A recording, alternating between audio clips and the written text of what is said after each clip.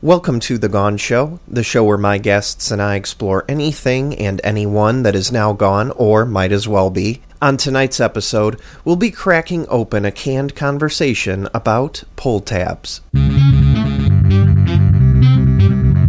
The Gone Show. And now, joining the world and beyond from The Gone Show studio in the American Midwest, the host of The Gone Show, Bannon Backus. Good evening, and thank you for joining us for this episode of The Gone Show.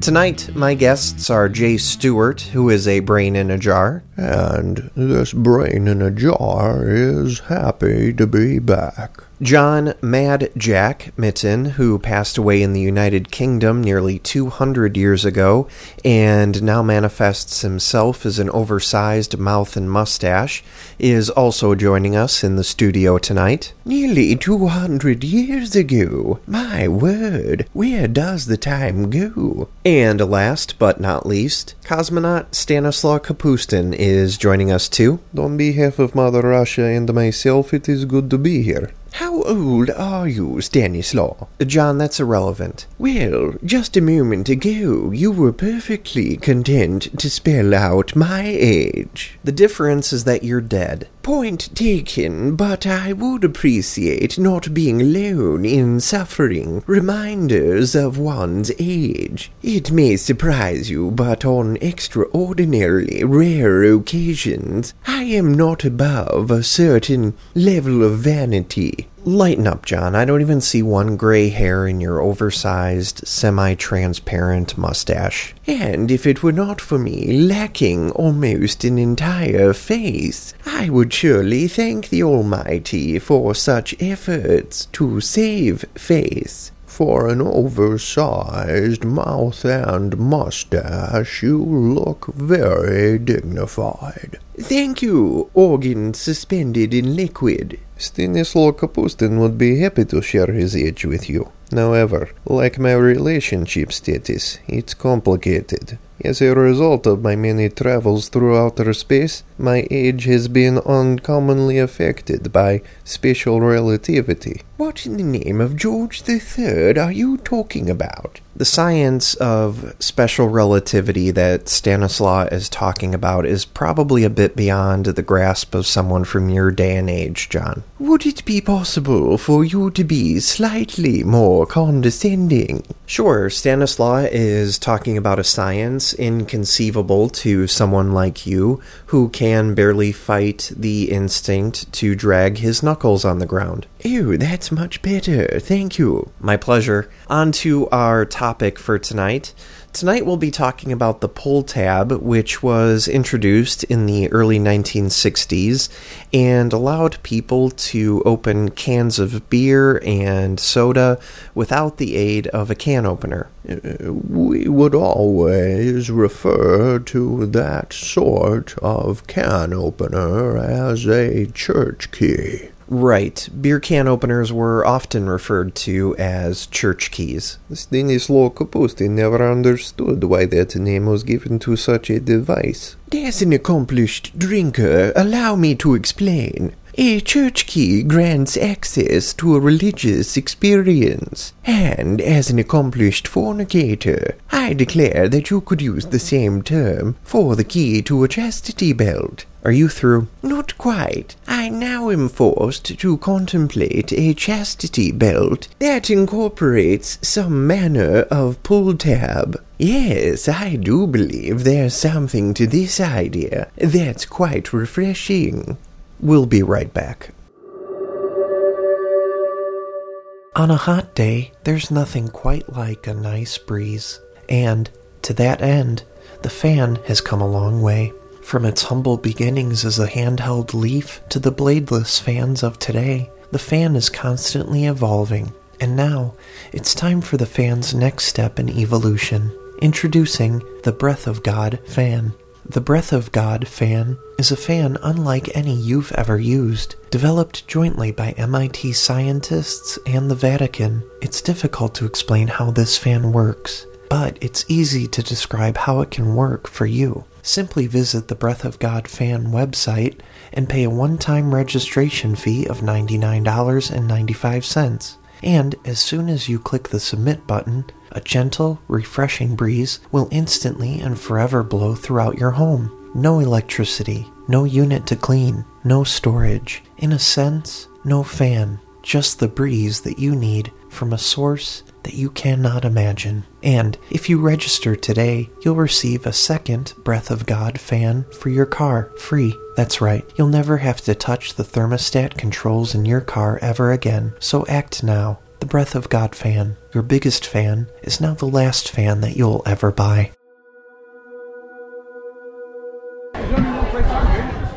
Hey Todd, great party. Thanks, Vanessa. I am so glad that you don't have a chocolate or cheese fountain. Yeah, they've become passé, haven't they? That's for sure. Nowadays, the only place for a chocolate or cheese fountain is at a child's birthday party. A poor child's birthday party, that is. I hear that. You made the right choice by buying a meat volcano. Yeah, whereas chocolate and cheese fountains are limited to liquids, the meat volcano can move food with chunks in it like chili, crab dip, salsa, and more. The powerful but quiet motor in the meat volcano easily moves the food that's rolled down to its base back into the center of the device and up through the top vent, where it can begin to roll down the exterior again. And, needless to say, its fun miniature volcano shape makes for a great conversation piece. And there's nothing quite like letting a saucy meat gently rush over a chip or a cracker. You can say that again. Well, I'm going to take another trip to the meat volcano. You know, I'm glad that I haven't been a virgin in a very long time. Otherwise, being that close to a volcano might make me nervous. No worries. Thanks to the meat volcano, when it comes to throwing a great dinner party, I don't have to sacrifice anything or anyone. The meat volcano is available in sizes for both personal and commercial use. Look for the meat volcano wherever quality kitchenware is sold. Welcome back to the Gone Show. Welcome back to The Gone Show. Joining me in the studio tonight are Jay Stewart, John Mitten, and Stanislaw Kapustin, and we're doing our best to discuss pull tabs.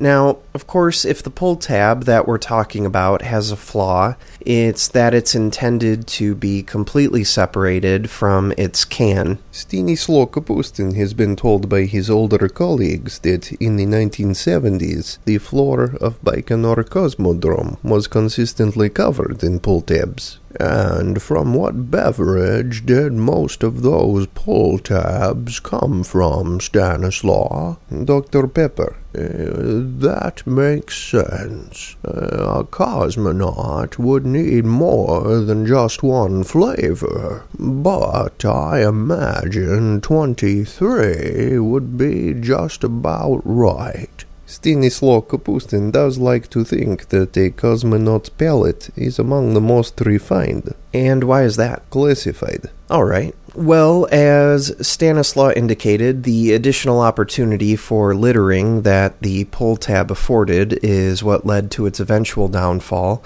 not to mention its health risks. To cosmonauts. And everyone else.